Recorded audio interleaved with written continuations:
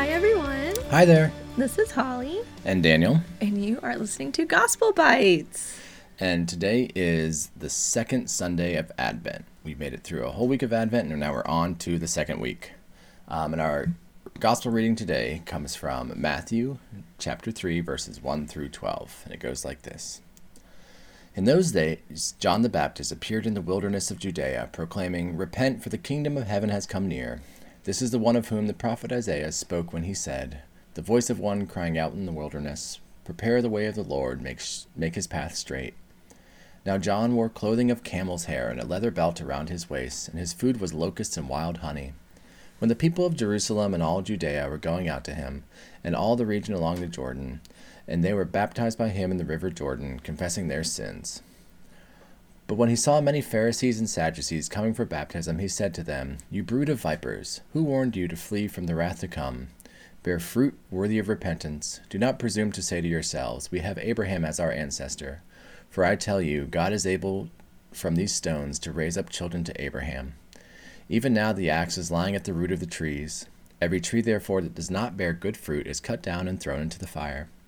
I baptize you with water for repentance, but one who is more powerful than I is coming after than me.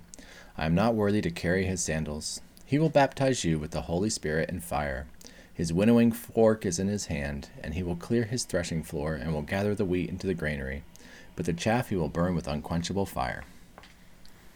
So this whole reading is about John the Baptist. And John the Baptist was in the wilderness. So that was away from the city and out without people around him. But what was happening was people from all over were coming to him because he was baptizing them and giving them a chance to repent from their sins, to change their ways, and to be closer to God and to do the will of God.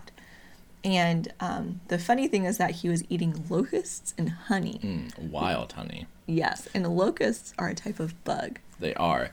And where do you think you would get wild honey from? And this is a long time ago, before we had grocery stores and farmers markets and things like that. So where would he be getting wild honey from? Beehives? From a beehive. Isn't that crazy? He would have to go into the beehive to get it. But that's what he was eating out in the wilderness because he was away from all the people.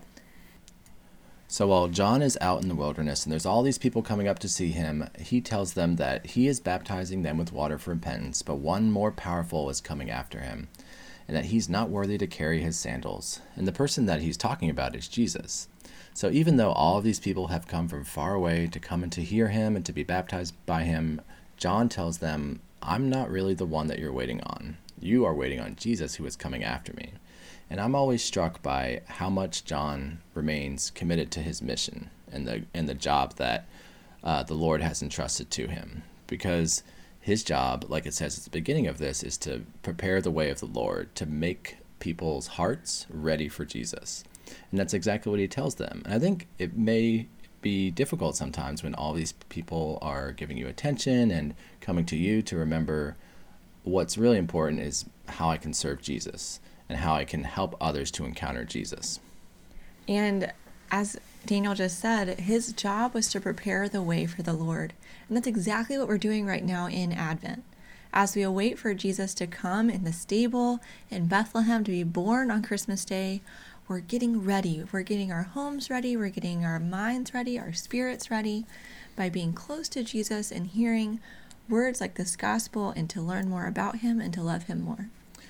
So as we prepare for Jesus' coming in Christmas in a liturgical sense, which means how we celebrate it during the liturgical season at church, we can also remember that our job is similar to John the Baptist in another way, in that we are charged as Christians, as people who are friends with Jesus and love Jesus, to prepare the way for him in others' hearts.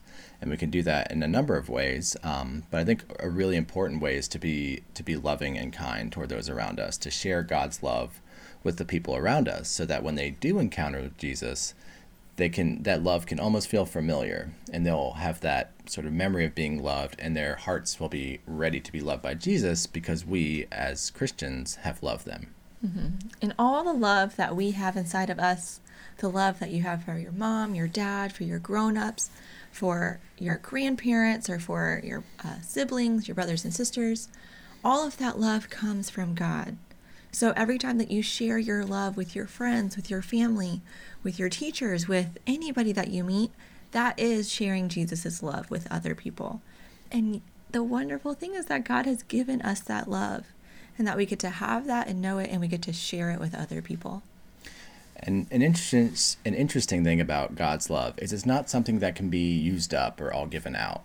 And what's really amazing about God's love is it always increases. So as you love somebody, your ability to love and the love that you give continues to grow. And you share it with them, and it grows in them. And it's really like, it's kind of like a fire. And I think that's why in the Bible, fire is used a lot to help us kind of picture what is going on. So if you think of birthday candles, you light one candle, and then you use that one candle to light all of the rest, and then they all have fire on them.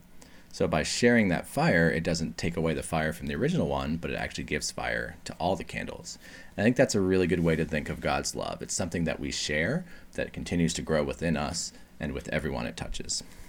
It's really, really beautiful. And I'm really glad that we were led to that from this reading. Mm-hmm.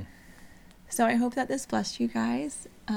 It's been wonderful to talk to you today, and I hope that you have a wonderful day. We'll see you later. Bye, everyone. Bye.